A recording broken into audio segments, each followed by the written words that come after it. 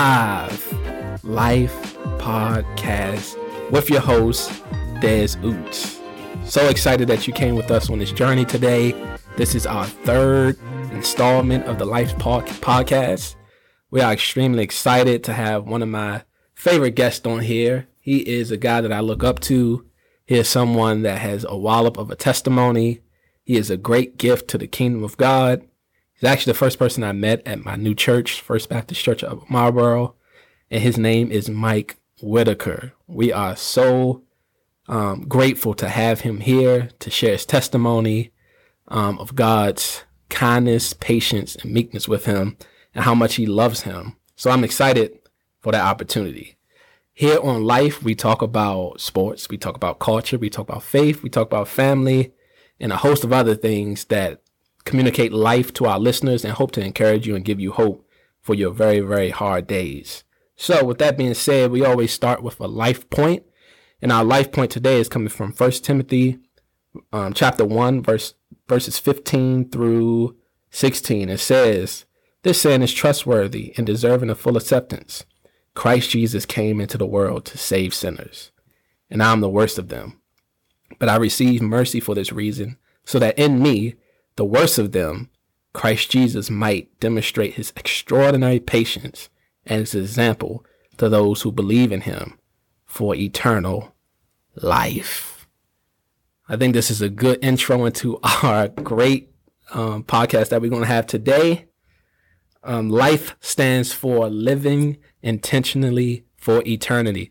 I know y'all hear me say it every single week, but you need to be reminded of it every single week. Living intentionally for eternity. Here at Life, we believe that life doesn't start until we get eternity settled. And once eternity is settled, life truly begins. So without further ado, let's welcome in Mike Whitaker. How you doing, my friend? Doing very well. Thanks for having me. I'm very, very humbled and honored to be here with you today.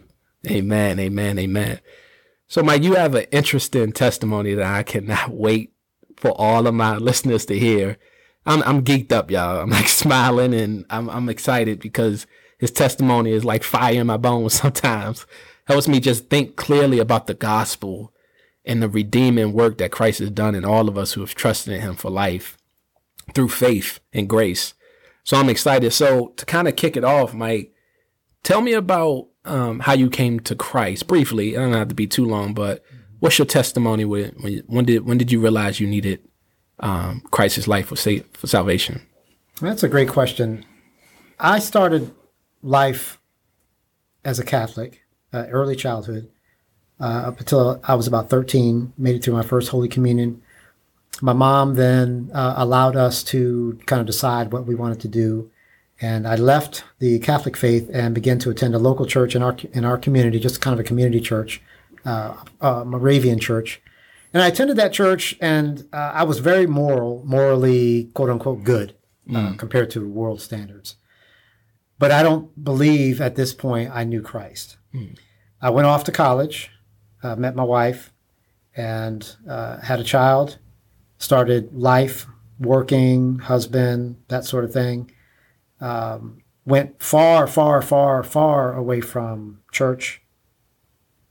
Ended up in jail with a drinking problem. And there is where I discovered Christ in his fullness and in the real way. That's where my life turned around. And I saw very, very clearly the scripture you read is perfect for today because being the worst of sinners, at least in my mind, he graciously brought me out of that situation, brought me here to First Baptist Church of Upper Marlboro, provided a job for me here at First Baptist Church of Upper Marlboro, put my family back together. I had been gone for 20 years. And I sit here today talking to you just amazed on a daily basis at what the Lord can do and has done for me and anyone who calls on his name. Beautiful, my brother. Beautiful. So in your testimony, you kind of summed up what we're going to be talking about, the progression of your life from success highly successful in the corporate world. And then you kind of find yourself in jail, in the dungeon. And then you see that, then I think humility takes place and God starts to reorient your life, change your perspective about life. And now you live for his glory. So can you tell me about your rise in the corporate world? What was going on during that time? How did you feel? All those things. Sure. I was a very confident young man. I wasn't cocky, but I was confident in my skills. And every job I had, I rose quickly. I started working at a bank in my early 20s, and by 27, I was an assistant vice president of the bank. That bank was shut down, and so I moved over to this little company that I'd never heard of called America Online. Started out there answering phone calls just in a call center. And once again, I rose quickly through the ranks of what then became AOL and became director of security administration. So in my responsibilities were all 10,000 employees. I was responsible for the security of their accounts, as well as direct support for member services who supported all of the several million members that we had. So in doing that, not only was I financially successful, I was traveling around the world, training people on vacations. I essentially could do anything I wanted to do from a monetary standpoint. I could buy or have anything I wanted to have. During this time, I also had 2 other children, so I had a total of 3. But I had left my wife, I had left my family right before I started at AOL. So I was living on my own, very successful in the corporate world. And that is where I began to celebrate myself with alcohol. That was a very, very, very long trip to jail, approximately 20 years. But that's where things started. Oh. So what was it about the success that was such a drug in some senses? Like, why do you feel as though selfishness rose so much within you once you really started to see the monetary outcome of your success? We, at AOL, we worked very, very, very, very hard, especially in the early days when nobody knew who we were. So 16, 17-hour days were normal. So we quickly adopted the motto, I quickly adopted the motto of work hard, play hard. Okay. So after a nice long day of working 14, 15, 16, 17 hours, I, quote unquote, I deserved a nice dinner and I deserved a beer or a glass of wine. And that's kind of how that started. Now, of course, that increased over time. It wasn't a beer or a glass of wine. Then we moved to hard liquor. Then there became reasons to celebrate. You know, we launched something online, and so we celebrate that. And we reached some milestone, and we'd celebrate that. I had friends that became very close, and we all kind of hung out together as a group. And we all did the same thing, which was we had a lot of money. So we would go somewhere and we would just buy food and drink. And that's how the habit kind of started, that feeling of we could do anything we wanted to do.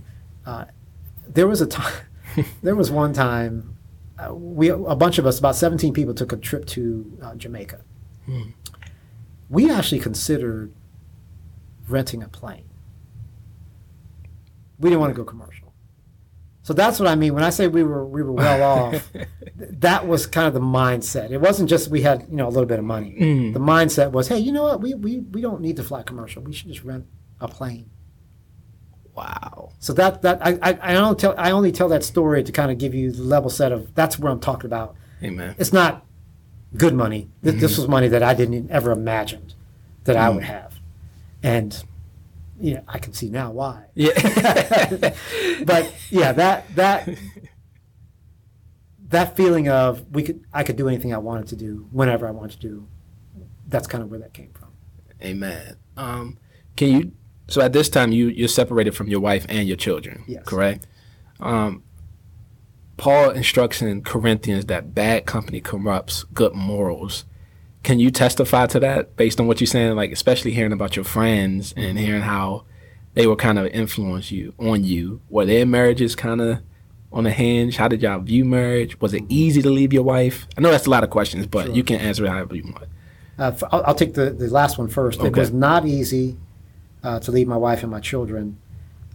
Things were so bad in the marriage, communication between my wife and I had convinced myself that even though it was hard, I knew it was going to be hard on her. I knew it was going to be hard on the children, and I was not pleased with that.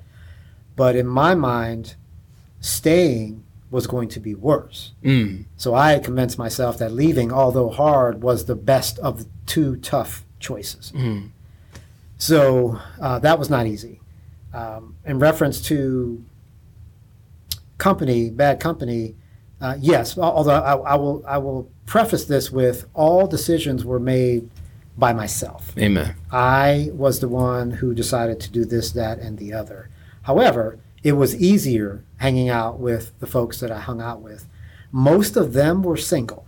Okay. And as I think about it, in our group, our little group, there may have been one couple that was married. Okay. Everybody was single. Everybody was young. Between 25 and 35, and single. Moralistically, the group I hung out with was anything goes. Yep. When it came to relationships, physical relationships, anything goes. Just depends on what was happening that night. So yes, I can attest to the Word of God. Yeah, that is absolutely true. It was easier for me though, but I do want to make the point again that I was never coerced into anything, and it wasn't a situation like a frat where people were like, "Come on, Mike, do it." I didn't need a whole lot of incentive. I'll put it to you that way. I was just kind of running with the crowd. Amen. Good. So, Mr. Mike, next question I want to talk about is, what happens now? You're in AOL, you're making buku money. Something else is taking place that's ultimately going to lead to you getting in trouble with the law and the courts. What's happening during that time? So you're at AOL, you're successful, but now hard liquor comes in. What's happening with that? Essentially, the level of drinking just began to ratchet up. Okay. And again, this is a slow build over time, so I didn't even really notice it. But like any other drug or any other form of entertainment that we do, once we get used to a certain level, it's not enough. So getting drunk at one point was fine. Then just getting drunk wasn't enough. It had to be knockout drunk. And then, that level would go up. So then shots began to enter into the picture. So it just went further and further and further.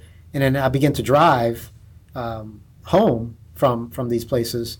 And the more I drove and made it home safely, and then told a story the next day about not remembering getting home, we'd all laugh about it. That's crazy. I can't believe you did that. And I'm glad you made it home safe. So the next time that opportunity came, there's really no question about whether I would do it or not, because it was obviously going to be okay. Yeah. I got arrested one time for drinking and driving, and I spent a night in the drunk tank, just kind of sobering up. But that was it. I got a fine, but it was a slap on the wrist. That was almost like a badge. Not that everybody was seeking to be arrested, but it was like, Yep. It was meant to be hey, come on now, watch yourself, but it wasn't. It was kind of a badge of honor. And so the drinking continued, and the increase in drinking continued. And with that came other activities, the things that go along with drinking. So there were women that came and went, and the activities with those women were not wholesome activities. And things just ratcheted. It just kept going. Just kept going. Nothing could stop me. I was in my devotion this morning. I was reading this, and I think it'll make sense once I start reading it. This is Romans 6. It says, "And having been free from sin, you became enslaved to righteousness. He says, I'm using a human analogy because of the weakness of your flesh. For just as you offer the parts of yourself as slaves to impurity and to greater and greater lawlessness, so now offer them as slaves to righteousness, which results in sanctification. It says, for when you were slaves of sin, you were free regard to righteousness, with regards to righteousness. So what fruit was produced then from the things you are now ashamed of? The outcome of those things is death. Amen. And I was just thinking about what you were saying, and you was talking about this increase of lawlessness. Yes. One thing led to another thing, and another thing led to another thing, and another thing led to another thing. Shai Lin, who sometimes preaches at our church, in one of his songs, he says, none of us sin in moderation. That's good. We don't take a hint of sin. We drink it. We gurgle it down. Yes. And I just to hear what you were saying, that's all I was thinking about. I was reading that in my devotion this morning. I just wanted to bring that out. The intensity and the veracity of our sin. If you go back to Genesis, God is about to wipe out the world because it said every thought of the human mind was continually on wickedness. So as you was talking, I was just thinking about the Spirit just helped me think about that reality and what you was talking about. Okay. And that's true. Yeah. So I thought that was really, really good, kind of hearing your testimony. So now, so you got arrested for the first time, and it was a slap on the wrist. Were you scared? Like, were you nervous when you got arrested? No, because at that arrest, I didn't remember it. Oh, okay. So when I woke up in jail, like I went through it. Yeah. But being in that state, there really is, because fear comes from, you kind of need to be sober. Yeah, you do. To understand what's in front of you. I didn't even really understand. I just was processed. And when I came to be, as soon as I was able to prove that I was sober, they let me go. I had no idea where my vehicle was because that had been towed. So I called a friend who I didn't hang out with. This was a married guy. I called him and asked him to come get me. Once I had to figure out where I was. I didn't even know where I was. I knew I had been in jail, but I didn't know where. Right. But so no, at that point I wasn't scared, and then I wasn't that concerned because I had enough money. I hired an attorney, told him the story, and he said, "Okay, this is what's going to happen to you. You're going to have to attend some classes, and it'll all be fine." So I just kind of went on about my business, like, okay, I'll do these classes, and see, this is what the other thing. I love that quote that we just read, but the other thing about sin is, especially in addiction, it's not that I need to quit drinking. I just need to be smarter next time. So in other words, next time means I am going to get drunk again. Yes. I just need to be smarter about whether I'm driving, or pay more attention to who's around when I am driving. Yeah. That was kind of the mindset. Not you need to stop. You just need to do it better. Which is like, now I look, that's crazy. But at the time, that was my mindset. Amen. One time, as I was reading through Ecclesiastes, it talks about how man was created upright and moral. But I think sin automatically turned our heads downward. Yeah. It's amazing the extent we'll go before we turn up, or before God activates our faith to look up to him. I love the phrase in Genesis says, at that time, people could begin to call on the name of the Lord. Amen. Where God is activating and starting something new in people and causing them to call out to him. So that's another thing, Brian. Your testimony just brings so much to my mind. Yeah. So it's amazing. That's true, because I think back on it now, and what scares me now, and I tell this story all the time in Celebrate Recovery, is I don't know how many years, I don't know how many days, but there were thousands of days in a row that I lived, and not once did the thought of God come to my mind. And that today, that scares me to death. And it also makes me realize how gracious the Lord is, because he was holding me that entire time as I was spitting in his face.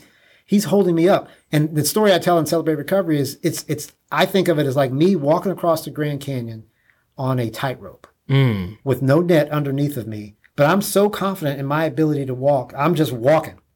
I'm not even being careful. I'm just walking across. And see, I'm making it. So obviously that's all me. but underneath of me is this invisible hand, the hand of God holding me up. So when I teeter, he just puts me right. But I think it's me. But that's how I think of those years. I'm just walking across this chasm where I could die any moment, but I never even considered that and never considered God. That scares me to death when I think about it now. But that shows his greatness and his patience and his loving kindness that, while we were yet sinners, he saved us. Yeah.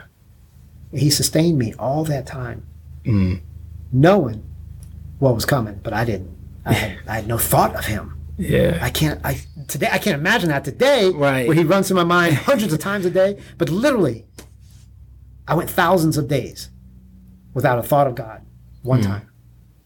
Thousands. Great is thy faithfulness, Lord, unto me. Amen. Man, that song makes so much more sense. And as we look back on in the eternity of our mind, just when we're pursuing that sinful desires, those deceitful desires, Ephesians says, we just don't care about anyone or anything but that desire. Right. I've been there. Probably not as long as you, but it's long enough for me to see just, it's sorry to say, it is very sorrowful to say, even as a Christian, you don't get over that once you become a Christian. No. My uncle told me this, but I think he got it. No, my uncle says this to me all the time. He said, "Des, when sinners sin against God, they're sinning against His law.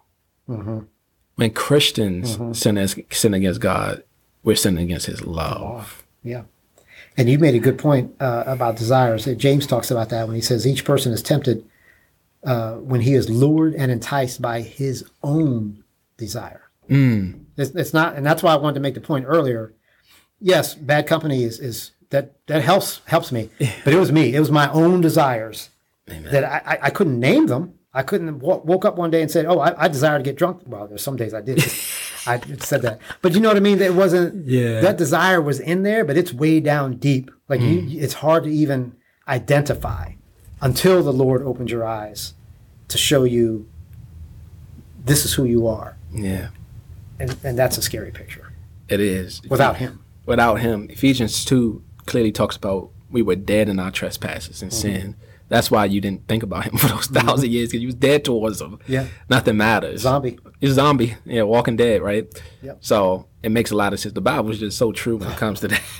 It's just amazing how it's just coming off right now. But it's all right. Let's push the story along. Yeah. Okay. You're still not in jail yet. You get a slap on the wrist. So let's fast forward a little bit. When did the real jail time come? This was an amazing year. This was 2009. Okay. Actually, I'll back up to a little bit. December 2008, I was arrested for the second time for drunk driving. That case went to trial in May of 2009. So I spent 10 days in jail in May of 2009. In September of 2009, 4 months after I got out of jail, I was arrested yet again for the third time. And where I lived at the time, 3 times in 10 years is an automatic felony. That's when jail hit. But as I think about that now, from December 2008 to September 2009, arrested twice and sent to jail twice. And they denied me bail when I went to jail. After the third arrest, when I went in, again, I really wasn't that concerned. Yeah. Because I had an attorney. What's this all about? Let me get bailed out so I can go, about my business. Yeah. And the judge denied me bail. I think that is actually the beginning of me waking up. I believe, as I think back on it now, I think that was that's where my head got snapped back. Oh, this is serious. Wow. I was so dangerous to society. He said, "No, we're not letting you out." Now they did eventually. My lawyer came back and said, "Well, what if he goes to rehab?" And I can get into that story if you want. I can wait to ask him questions. But they let me out, but I was taken directly I wasn't allowed to go to rehab on my own. I was taken to rehab. So it was either in jail or in this place. Okay. So you went to rehab? I did go to rehab, yeah. So how long did that last? That was one of those 30-day programs. 30-day. And then what happened? Then I was allowed to go home since I went through rehab successfully. Okay. I was allowed to go home, but I was wearing a lot of people may be aware of the ankle bracelets that home incarceration. Mm-hmm. Well, I wasn't on home incarceration, but I had an alcohol ankle bracelet. Okay. So if I drank any alcohol, it would go off. Okay. So I had to watch what I ate. And, I couldn't eat anything with like wine sauce. My mouthwash I couldn't use mouthwash with alcohol. I found out how much alcohol exists in the world because alcohol's in everything. I had to be careful with toothpaste. I don't wear smellies. Yeah. But if I did, I would have had to cut that out because this thing would take a pulse of your sweat. Oh yeah. Every 20 minutes. So there's no playing around with this thing. Yeah. So I got home because I still hadn't been to trial. Yeah. This was in October. I got home in late October, early November, and the trial didn't happen until May. Oh wow! So I stayed home and wore this, tried to get a job until May. So you lost the AOL job. Well, at that point, I had lost the AOL job back in 2007. Okay. And I had my own business at this point. I was working with a couple buddies from AOL. We had a consulting business. Okay. When I was arrested in September, we had just signed a 7-figure deal. Oh my goodness. We were getting ready to take off, and so I lost that. So I was a partner in this. It was the three of us. So I lost that company. They continued on. So I was able to get a job while I was waiting for trial as a consultant, doing some other things. Okay. So I was able to support myself until. I didn't know when I went to court several times. Yeah. So I didn't know when we were going to actually settle this thing. Wow. So yeah. All right. So it's amazing. You said something as far as just the restrictions that you had. Mm-hmm. And all I can think about is how sin promises freedom, but always leaves you in chains. You physically experienced that. I hadn't thought of that. You physically experienced that reality that, it's so deceiving. Yes. We think we have control when we're really so out of control. Yes. And the only thing holding you together is the gracious, loving tenderness of God, who knew you before the foundation of the world. Yes. Knew every decision he was going to make, knew how far you would go. If Ephesians is true, and if Proverbs is true, he knew. He looks at the course of mankind's life. He knows which way they're going to go, and he still, annals of time, sent his son to die for you before you even knew it. Right? While you quoted it earlier, while we were still sinners, Christ died for his people. All right, so you go to jail. So trial comes around in May. Yep. Is that when you're sentenced to the hard sentence? No, that's funny. So I was arraigned, which is when you stand up and the judge says the state of X is versus Michael Whitaker. Mm. That was number 2. Kind of wake me up. Like, wow, it's me against the state. Yeah. I hadn't really thought of this. So when I pled guilty, and the judge asked me if I was ready to go, if I was ready to start. And I said, yes, Your Honor, I'm ready. So he says, why don't you go ahead and get started? You've got, at a minimum, you got 90 days. So why don't you go ahead and get started, and I'll see you back here in 90 days, and we'll sentence you at that point. So I went into jail with no sentence. I didn't know what I was facing. How was that? That was, I don't have the English word to describe that. That was surreal because I didn't know. Go ahead and get started. I'll see you in 3 months. Then we'll decide what your sentence is going to be. So in my mind, in 3 months was when the sentence was going to start. Like I was going to get more. Yeah. That's what I was thinking. So that was surreal. I will never forget walking forward in the courtroom toward the back when everybody else was going back to the world. So, in the courtroom, if you're going forward toward where the judge is, you're going behind the walls into the world of incarceration. Everybody else in the courtroom goes the other way, back home, back to wherever they're going, back to the world. I went into the world and when that door closed, I was in another world. It's almost like walking through a time warp because cuffs are on. You immediately have no decision that you can make on your own. You have zero freedom. Everything is taken from you. You are stripped, searched. You have nothing. You're at the beck and call of the guards. You're a property of the state. You're a property of the state, and they let you know that. Mr. Mike, that is... Was that the first time you felt out of control? Yes. Even though I'd been before, I'd always known, you have 10 days, so, going in. This is when I started to feel I out of control. I didn't know what was going on. I couldn't fix it. I couldn't pay my way out of it. Couldn't buy my way out of it. And I didn't even have anything to look at to deal with. I had 90 days to look at, but I didn't even know what was at the end of that. So yeah, I was completely in shock at this point. Okay.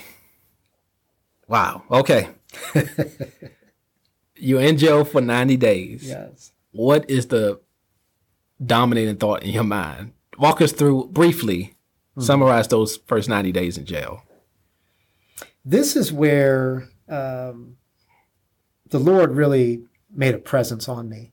Because when I think back on it, the dominating thought was, everything's going to be okay. But the difference is, it wasn't going to be okay because of something I was going to do or something I was going to buy. I didn't understand feeling that way.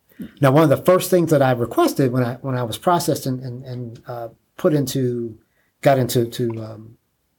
jail was I requested a Bible. Okay. I hadn't looked or read one in years, but I requested a Bible and just started reading. I didn't open the Genesis. I just kind of opened it and I just started reading. Yeah, Russian roulette. Yeah. I was like, hey, I got time. So I just started reading. But a calm came over me and the feeling that this was going to be okay. And I can't explain what that means or why I felt that way because I still had no answers. I didn't know what was going on. But I just felt that I just integrated myself into the daily routine of jail, and it is a daily routine. The same thing happens every single day, Monday through Sunday. It doesn't weekends. There are no weekends. There are no weekdays. It's just a day. Wow. There's 24 hours in that day, and every day at this time you wake up. Every day at this time you eat. Every day at this time you take a shower. The same thing happens every Groundhog Day. Every day. There is no difference. Wow. The only way you know the difference is if you have a paper or, you can look at the date or something. But time and space end in jail. There is no time. That's all you have, and you don't have it, if that makes sense. Yeah. Wow. All right. You go back to sentences. What happened? What happens when you go back to get your sentence? So I go back. I get the sentence. The judge reads a sentence of, I am given a sentence of 4 years. And 3.5 suspended. So, and time served. So I am essentially due 6 months. I'd already done 3. So, and I'm doing fast calculations in my head while I'm standing there because one of the other things about jail is you make friends in there or you make acquaintances, and the people that are in there, they teach you about the system. All right. So by the time I got to court, I was pretty well versed in the system. So I'm doing mathematical calculations in my head. And I said, okay, I got another 3 months to do. So what I did was when I got back to my cell, I immediately applied for something they call workforce. Okay. Which is kind of like, it's not work release. Okay. Where you go and get a job in town for the day and you come back. Workforce is those guys you see on the side of the highway. Okay. Picking up trash and things like that. So you're essentially free labor for the county. Yeah. Which is fine for me. But I applied for that, and I was accepted into that program. And instead of getting paid, since I had paid off all my fines, I didn't need money. I chose to have payment as time reduced off of my sentence. Okay. So what I ended up serving in the end, 5 months. Okay. 5 months. 5 months. Okay. So I gotta ask, what is prison like? Oh man. What was it like in those 5 months, sir? It's surreal is the best word I have. when I first entered, what they do, at least where I was, when you first go in, you are immediately given a TB shot and you're put into isolation for 48 hours. So I was in a cell that was about as large as, see, I could stretch my arms out and touch the wall, so that's about 6 feet wide, and it was about 10 feet long.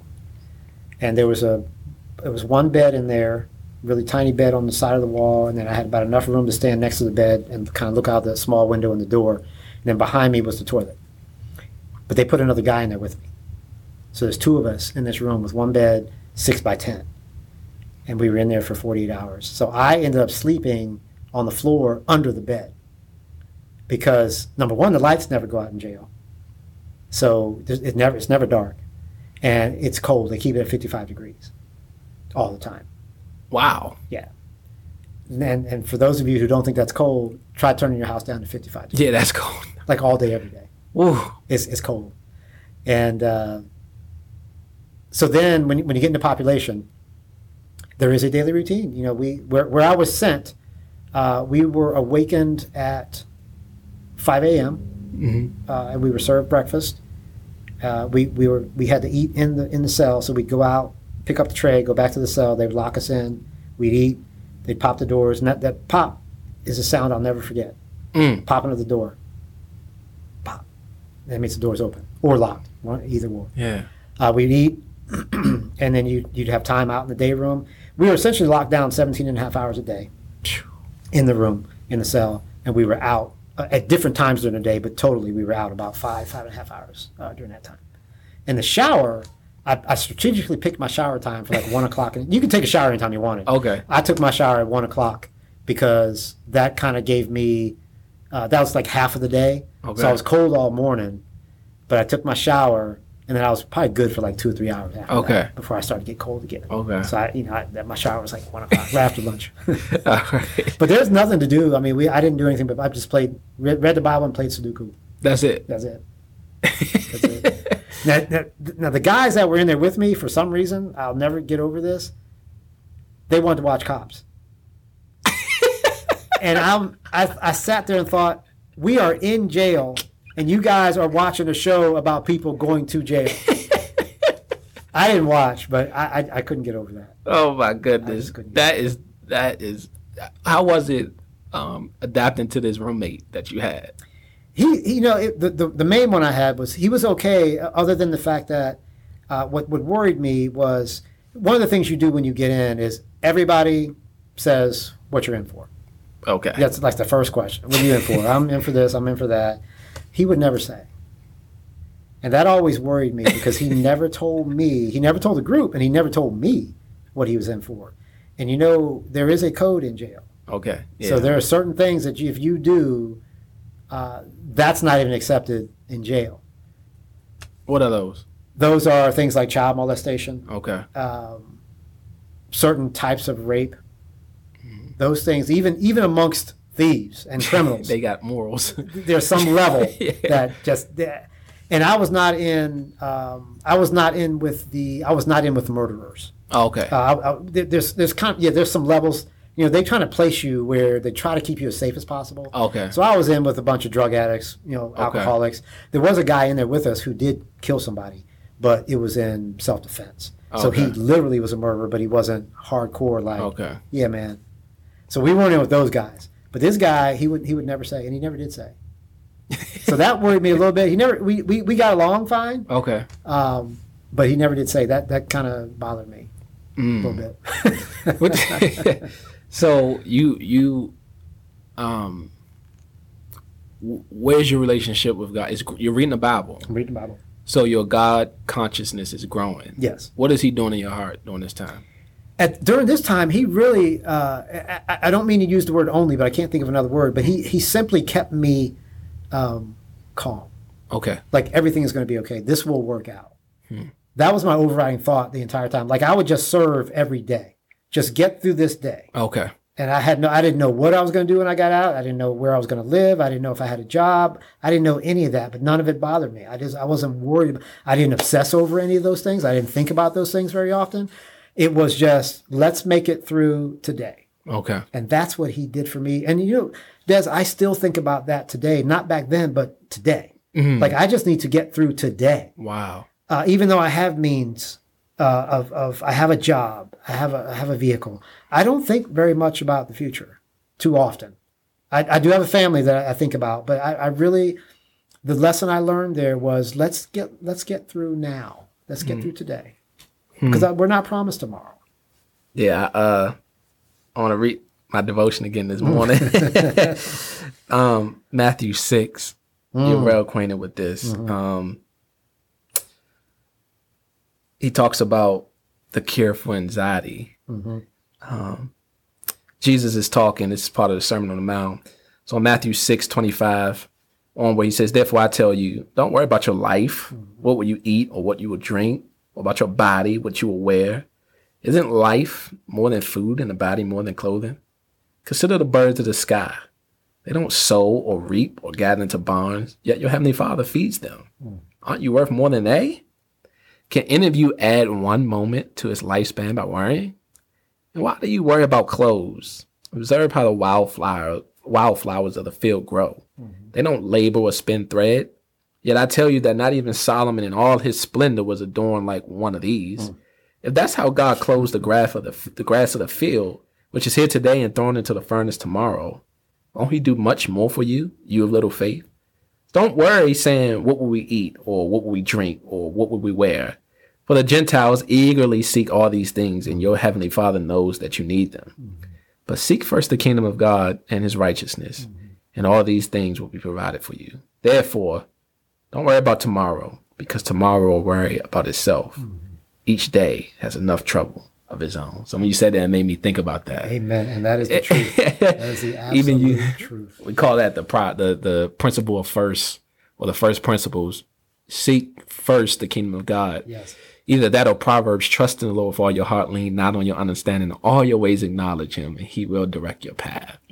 So it's like these, both of these foundational things to prevent us from sinful worrying, which I would think in jail you saw, I mean, guys are angry there. They're mad. Some of them, is that a big thing?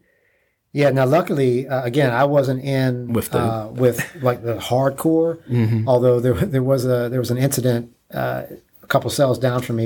You know, two guys, two roommates, two cellmates. One night they just had enough of each other. You know, didn't get along. When I was in workforce, there was 5 of us in a room there, but one of my cellmates was going to get into it with somebody else, and I can't remember what it was over, something really silly. But since you weren't allowed to fight out in the open, they were actually going to go into a room and just have it out. And we talked them out of it. But yeah, there's a lot of that, and there's the hierarchy. Okay, that was very clear. All the places I stayed, the hierarchy was very clear. So, for example, I didn't drink milk. Okay. So generally, the first time I arrived in a new place, I would the first breakfast I would announce, who wants my milk, and that's kind of where I could identify the leader because he was always deferred to. And was he? Mm-hmm. Yeah, if he's a leader of that group of that cell block, then it's first dibs. Do you want the milk? Then there was second, third, fourth, on down the line. But that's kind of how you identify who the leader is. So after we figured that out, every morning I would get my milk and I would deliver it to him, and I'd go on about my way. You'll deliver it. And that's the way you stay out of trouble for the most part. Okay. The newspaper goes to the leader first, and then once he's done with it, then he would distribute it as he sees fit. Okay. All right. So you have these 3 months in front of you. You're doing workforce. Mm-hmm. So you're still seeing like the real world. You're getting out, seeing the trees and all that stuff. Yes. Which probably helps a lot. Oh. And seeing those brick walls in that same area. I heard that stuff kind of causes hysteria with some guys. It can. The first 90 days when I was in, it was all concrete. We were allowed outside 1 hour a week. What? 1 hour a week. We were assigned. Now, if it was raining, that hour you're out. And since I went in May, I went through the summer. If it was too hot, they wouldn't let you out. So that 1 hour a week was all that was scheduled, but it wasn't like it was moved. So if you couldn't go out for some reason, you missed that. You had to wait till next week. So when I saw the sun, that 1 hour, we would go, sometimes I would just go out. It was kind of in a courtyard shaped like a triangle, and I would just kind of like stand there, and like the warmth of the sun, because I literally hadn't seen it in a week. Other than now I did have a window that I could look out in my cell, and it's so funny. These deer would come up every day, like 5:30, every single day, and I would make sure I was in my room to look out the window to see these deer show up. And they showed up every single day, like 5 o'clock, and I would just stare there. I'd just look at them. But that's all you could see. But I didn't go outside. That's the first time. So yeah, when I got to workforce, and we had 8 hours a day of being out, cutting grass, doing things, whatever for the county. That was like heaven. It's the small victories, bro. Yeah, absolutely. You realize when you are in a place where you're confined, your freedom is confined. Mm-hmm. I tell you, bro. I mean, the only way I can explain it is when I went to Swaziland. Now, I wasn't in jail or anything like that, but it was a level of restrictions on me that the United States, as much as people say crap about the United States, I don't want to go anywhere else. Right. Right. When you talk about running water, when you're talking about just the freedom you have to go in your car and you go up the street and you have this place to eat, that place to eat, this place to eat, that. Right. You have so many options and choices. Yeah. You get up and go. Your roads are smooth. And Swaziland, roads are bumpy. You got to plan trips weeks ahead. And it's not a lot of places to eat. You eat the same thing over and over and over again. You can't just go certain places because we was in South Africa. So they don't think of black men the best way. So you kind of like confined to stay where you're supposed to stay. So that was that was the most restriction I ever had. I didn't like it. I was like, this is for the birds. Like I don't get me. So when I got back to America, I kissed the ground. Right. I was very happy. But that's the only level of, since I've been an adult, of restriction that I had. All right. So what is it like your last month? Do you go to a halfway house? Similar. We were still on the property. But it was a house. I was not inside of a cell any longer. Okay. It was a house that had been they had made some rooms. Now, there were 5 of us jammed into one room, but the door wasn't even locked. There was a door on it, but it wasn't locked. So yeah, it was kind of like a halfway house. Okay. So it was nice. It was like Shangri-La. you could see the jail like down the hill. Like I was down there. So yeah, it was getting a little closer to reality. Good. Are you at this time? It's a twofold question. Are you starting to talk to your wife again? That's the first question. And the second question, are you doing any evangelism, or is it still pretty personal between you and the Lord? Praise God for my wife. I actually talked to her through the entire thing. Okay. When I was arrested, I called her, and once I went in, she called several times a week. It was kind of expensive, but we were we wrote letters back and forth constantly. And then I think I said she called. I would call her once or twice a week. So we were in constant communication. Okay. Which, again, looking back on it now, that's the Lord laying the foundation of us getting back together. Because I think I mentioned it once before, but we had been apart. I left in 1992, so we had been apart at this point for 18 years. Wow. I had left the house back in 1992. So yeah, I was born. Yeah. That's the year my youngest son was born. Oh, okay. When I left, he was not a year old. Wow. So I left her with 3 children, and a 2-year-old and a baby, and my older son. Man. So yeah. Now we had been in communication all throughout my life. I came over to see the children every week, but while I was in jail, she I can't say enough about her faith and her belief in marriage being till death, because that's her belief. Wow. No matter what I did to her, she was hanging on. It's amazing. And the second question was were you starting to share your faith, or was it still very personal? Very personal. Okay. I still didn't know anything. Okay. Like I had this piece, and I'm reading. I understood what I understood, but really I understood words because I understood English. Okay. So there was no sharing or anything like that. But it's funny, I think my personality and my reputation within the jail, even in the halfway house, I was protected by not only the guards, but also by the guys. Oh, like nobody would mess with me. they called me the professor. So I think even just reading, and I think the Lord shone through, even without me speaking, which is amazing. Yeah. But no, I was not at this point doing any kind of evangelism. I didn't know. I just felt like everything would be all right.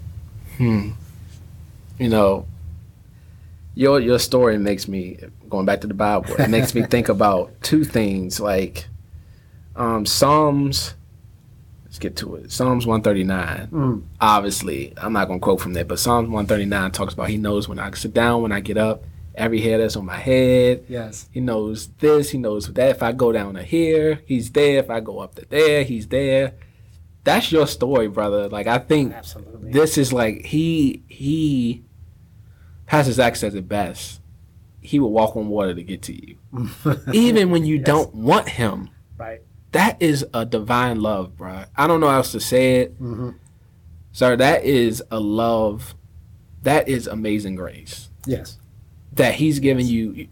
I don't know much about him, but I have this peace that I'm looking around, these guys don't have. Right. They don't have any hope. They just like, when I get out, I'm probably going to do it again. You know what I mean? That's a lot of convicts and criminals. Had that conversation. Like, what you doing when you get out? I'll be back. I'm going to get back to this money.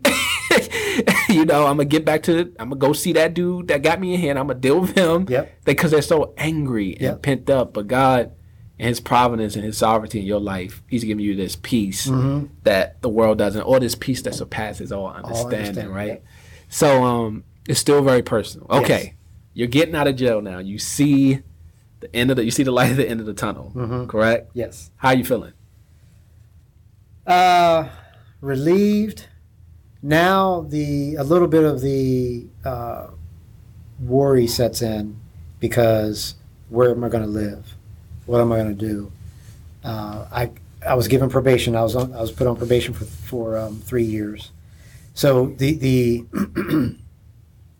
the machinations of trying to live outside of this, jail in a way, jail is a safe, protected place. Like, nobody can get to you. Bill collectors can't get to you. Like, it's not a place that I would suggest or that I enjoyed, but at the same time, I'm completely protected. Like, nobody can get to me. So I had all day, every day to read the Bible. That was my only challenge. What are you going to read today? That's all I had to decide. Yeah. But getting out, all of a sudden, I had bills that had built up over the 5 months. I was living in a townhouse, and obviously the mortgage hadn't been paid. But here's God's providence again. I don't know if people remember back in 2008 when we had the big crash. Well, by the time 2010 rolled around, all these houses were being taken over by, everybody was going bankrupt. Yeah. So there was this huge backlog of people not paying their mortgages. My bank wasn't bothering with me. They were going after other people. Wow. So I'm living in this house for free. Because I still can't pay them. I can't get a job. Yeah. Or the job I ended up getting was at a bowling alley. That's not paying the mortgage. So I'm living in this house and just waiting every day for the letter. I didn't know. I'm looking back on it now, but every day I'm waiting for the letter. But every day goes by. Again, we're going daily. The letter didn't come today. Okay, I got another day in the house. So I was relieved, but some of the worry started to set in now, because I really wanted to move back to Maryland. Couldn't do it because I was on probation for 3 years. Where were you? I was in Virginia. Oh, okay. Right. So I'm on probation for 3 years. So I can't go. And part of probation is being required to live there. So my goal right now is to try to get a job. That's what I need to do, to try to get a job. So, okay. So I'm working on that. All right. Wait, this house thing, your electricity still coming on, everything? Yeah, now for that piece of it, for those bills, I would call my dad once a month and ask him for $1,500. And that would take care of my food and bills for that month. But instead of him just saying, hey, I'm going to send you $1,500 every month, I was required to call him and ask him for $1,500. Why? And I would have to explain to him every month. Talking about keeping me humble. Wow. There was no, hey, Dad, from now until whenever, I just need some money. He's like, fine. No, you will call and ask every month for this money. And you will explain to me why you need this money every month. And God bless him for that. Praise his Praise name. the Lord for that kind of teaching. Talking about humble, because I had grown up, my parents were fairly well off. So I didn't grow up with a need for anything. I didn't take advantage of that, but at the same time, I never asked for anything. Okay. So this was a big deal for me. I didn't hate doing it, but this was a big deal. Yeah. I mean, you're a man, and I think a big deal because early in your testimony, money was never an issue. Never an issue. So to have to humble yourself, $1,500, that probably was nothing for you. No. That's probably like $1 for you when you was making that money. Oh, that was that was like a week's worth of work. That's a quarter of a paycheck. Wow. That's not even a quarter. It's actually less than a quarter of a paycheck. Yeah, so that's I'd spend that money in a week. Yeah. Just on dinner and drinks. Wow. I wouldn't even think about that. Yeah. But that's how the house, I wasn't paying for the house, but that's how I got by with electricity and I had cable and internet to search for jobs and all. All right. So fast forward. So we know you worked at a bowling alley. Mm-hmm. So fast forward past what happens after probation? Well, actually, I'm going to probation. Ahead. Actually, in the middle of that, I will mention a couple things because, as I mentioned earlier, my wife and I had been in constant communication, mm-hmm. and I had been given permission from my probation officer to come over to Maryland once a week to see the family, as I had been doing the whole time. So, the house. That's what happened. The house. I finally got the letter in 2012. Mm-hmm. So this had gone on for. I got out in October of 2010. Mm-hmm. In August of 2012, so almost 2 years. I've been living there almost 2 years for free. Wow! I finally got the letter. You're out in December. So I went to the judge and I asked if I could move probation to Maryland because my wife agreed to allow me to move back home. What? Yes. So now again, we had been in communication all this time. She takes you back. She takes me back. So in December 2012. After leaving her for 18 years. Well, now it's 20 because of 2012. So we're at 20 years. 20 years. I have not been home. Have not been living at home for 20 years. Except December 2012, I moved back home. And I can tell I finished out my probation there in Maryland, here. It's amazing. Yeah, I mean, at some point, Mr. Mike, in your testimony, and I think you said it without saying it, you said you was taking it one day at a time. It was all about one day. Another way to put that is my uncle taught me these 4 things about what it means to be a man. Mm-hmm. And the first thing that's on that list is a real man accepts responsibility. Mm-hmm. Absolutely. The other 3 we'll get into another time, but what happens is you accepted this is on me. Yep. I must tell you, brother, most men don't get there. I think you know that. You've been on the earth way longer. Sorry. It's true, folks. You've been on the earth longer than I have. Yes. And I think you see it more. I'm seeing it. I'm about to be 30 in October. But a lot of men don't accept responsibility for the action. And it seems like when I love this verse, God resists the proud, but gives grace or favor to the humble. Yes. God, if you are his, if you are his, will humble you. Yeah, absolutely. That is the first step into the kingdom. Jesus Christ says, if you want to come into the kingdom, you must become like one of these. And he's pointing at a kid. Mm-hmm. Utterly dependent, hopeless, can't fend for yourself. Right. Humble. Yep. What does Philippians say? Christ came in the humbleness of a slave in human form. We don't understand how much humility and set aside our pride activates God's favor in our lives. Yes. And when you say I had to take it one day at a time, you hadn't done that in the thousands of days. Mm-mm. You was thinking days ahead. Yes. What am I doing next week? Right. Thinking about the $7 million deal. I'm thinking about the next project. You're not thinking about the day by day. Right. We sing a song, Lord, keep me day by day. You know, we sing that song and it's making me think about that. Yes. Yeah, church. And it's just like, bro, we can never think, we can never grasp God's wisdom. And you could have never made your story like that, Mike. No. You never thought when you was 13 you would be like that.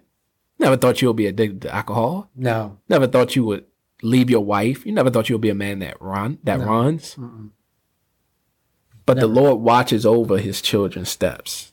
He delivers them from every trial, even the ones we put ourselves into. Because what I must say, most of the trials that people face, they were 100% the reason why. Absolutely. Now, some people have Job experience, but most of us don't. Right. We put ourselves in that situation. Yes. One of the proverbs says, a man runs amok of his life and then he blames God for it. He's angry at God, right? That's the Message Bible.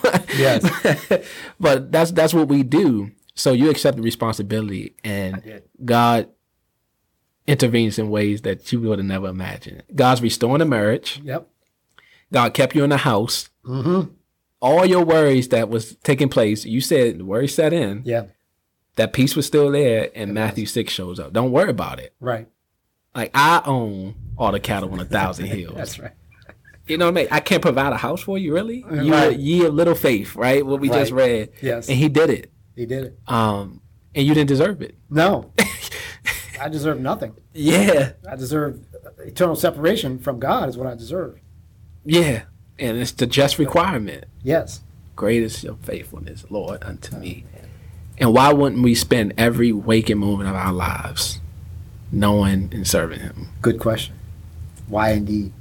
So that's a sobering thing. All right, you back with your wife. Yep. Now let's catch up to your last couple years on. I mean, where you've been recently. You come back to with your wife. Is that when you got back to church? Yep. All right, go ahead. Because I had not attended church in Virginia. But yeah, so we actually went to my old church once, and then we came here at First Baptist Church of Upper Marlboro because her parents were attending here. Okay. And when we came in the door, as you well know, the Spirit is so active here that we immediately felt at home. Yeah. So we've been coming here ever since. And I then, when I moved here, I tried to get a job. I still was a felon. I couldn't drive. And my license had been not suspended, but revoked. Oh. So as far as I knew, I would never drive again. Okay. It was revoked, as far as I knew. 2013, I was able to get a job as an usher for the Washington Nationals. And then I'll tell you a quick story about working. At the end of that season, that went very well. I met a lot of people, and they said, you know what, you should work for the hockey team and the basketball team because, you know, there's people that usher for their lives. It's like, oh, this is pretty good. So I applied there, didn't get that job, and they told me if they didn't call you back by this Friday, you didn't get the job. That Friday comes, I didn't get the job. And we were running out of money at this point. Okay.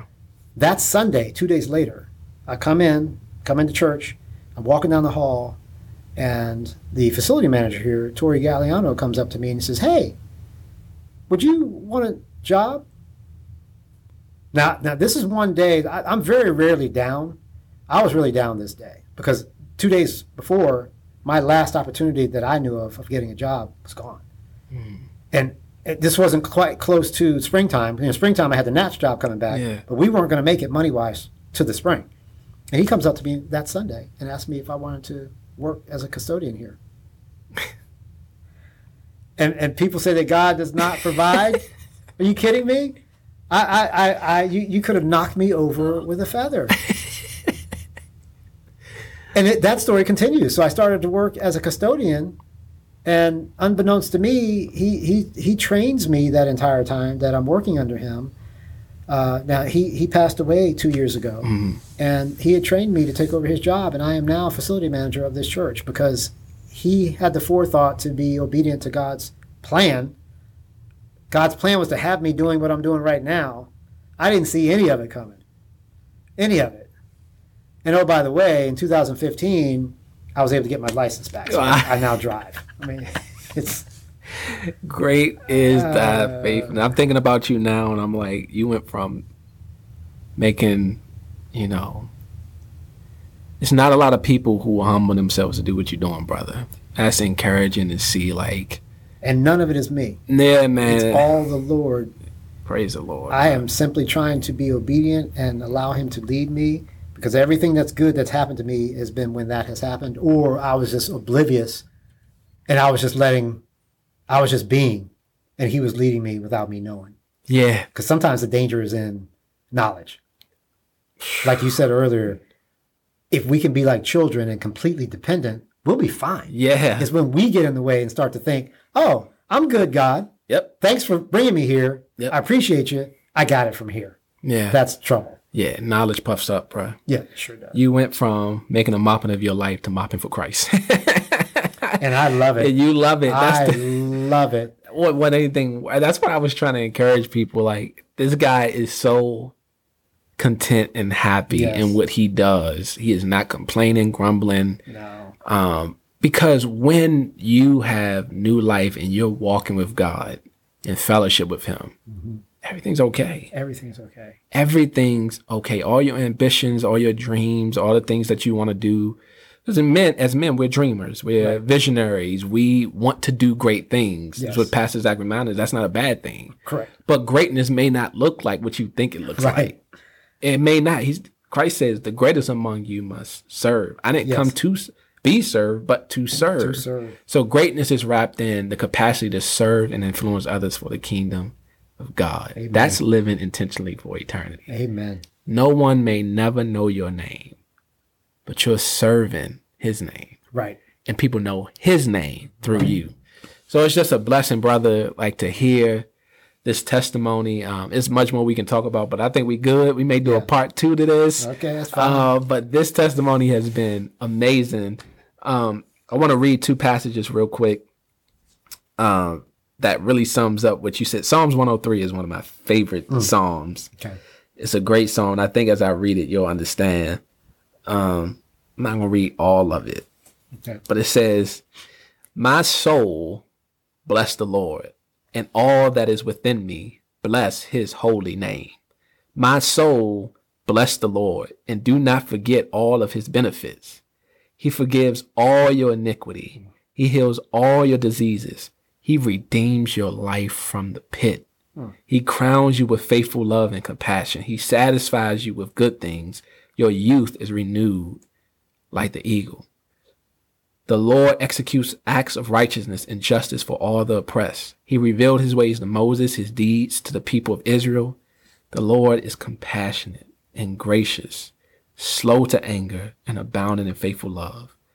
He will not always accuse us or be angry forever.